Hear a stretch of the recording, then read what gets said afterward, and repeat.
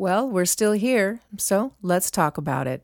Welcome to January 2023, the beginning of a new year, the beginning of new conversations. It's the year of conversation, so why not? I hope you've been thinking about your end-of-life decisions, or at least how to have better conversations around that topic and in general. I've learned so much with you in the last several months about listening, especially when I realized I'm an interrupter. I don't want to be an interrupter. So I'm working to not put myself in someone else's story, because that's not why they're telling me the story. They want me to hear about them.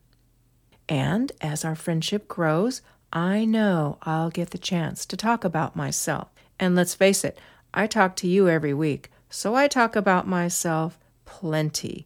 When I'm meeting new people, I want to hear about them. That's my new, not a resolution, because I'm not a resolution person. It's my new meaningful way of engaging other people in conversation. Since we were last together, I've had some good conversations. There's some more I need to have, of course. And none of them were about end of life, I'll say that. But I'm okay about that because not every conversation has to be that way. I can still practice what I've learned in regular conversation with people I already know, on top of those that I've just met. You know what else that I'm kind of working on this year? Is seeking to understand, to ask questions, to clarify what's being said to me, but also so that I'm not making assumptions about anything. That seems like a really tall order as I sit here saying that, but I've been thinking about it and considering it for a couple of months. I don't like it when somebody talks to me and they make assumptions about who I am or what I'm talking about or what my beliefs are without ever asking a single question. That's really what I would say not very loving or kind. I don't want to be like that. And I can make assumptions from time to time. So why not start with myself? Start asking questions, seeking to understand the person I'm talking to. Sounds pretty good. We'll see how it goes. 2023 is a long year, so it could be really not so great, or it could be gradually better as each conversation happens. That's what I'm hoping.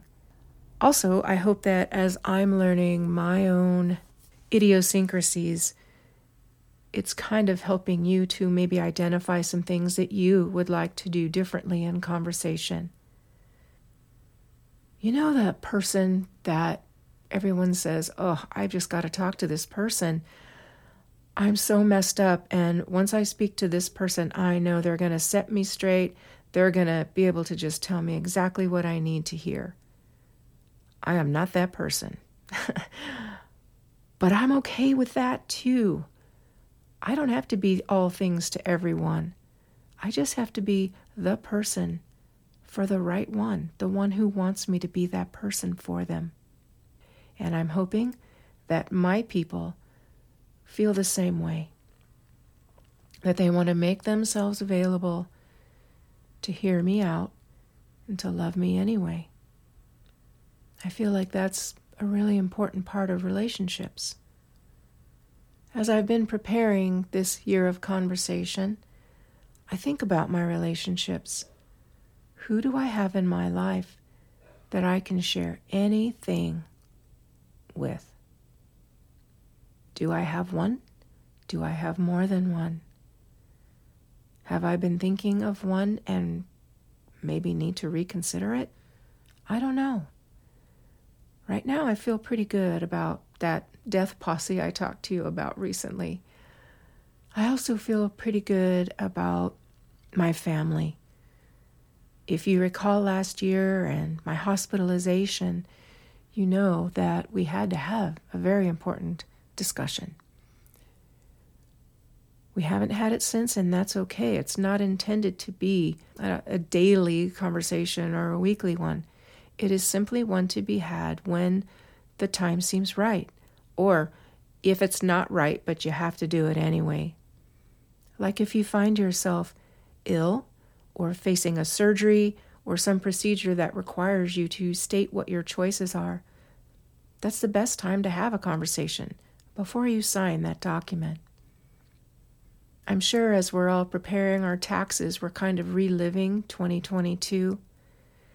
That might be a great opportunity to review your end-of-life choices. I bought myself a little present at Christmas, actually a few things. I actually feel like I bought more for Kathy at Christmas than I did for others. I know it's not true, but I'm not used to spending so much money on myself. But I bought a book. Let me read it. I'm not going to read the book. I'm actually just going to read the title of the book. The title of the book is For You When I Am Gone, 12 Essential Questions to Tell a Life Story.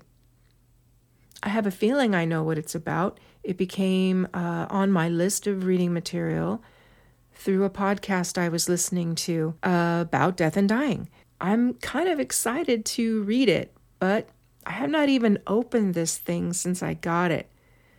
Various reasons to explain why, but I don't think I was ready yet. And that's okay too. But I have many books that are in my death library, if you want to call it that.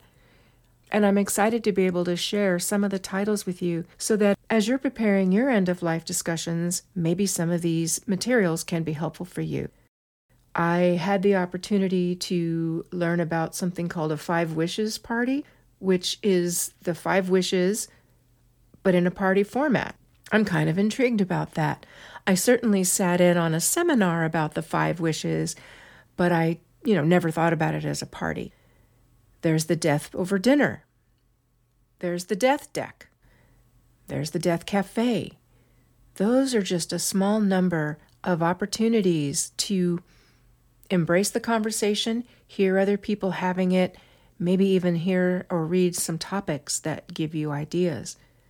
So as we start off 2023, we've already got a ton of choices to consider, not to overwhelm, just to have options and to have you thinking about it. So for me, no assumptions, questions to seek clarity and understanding, be bold, be clear, be loving, be kind, just start. Thanks for listening today. You can go to my website for more articles, little news pieces, or a transcript of this podcast. The website is whilewe'restillhere.com. If you'd like to join the conversation, you can send me an email too. Thanks again, and until next time, take care.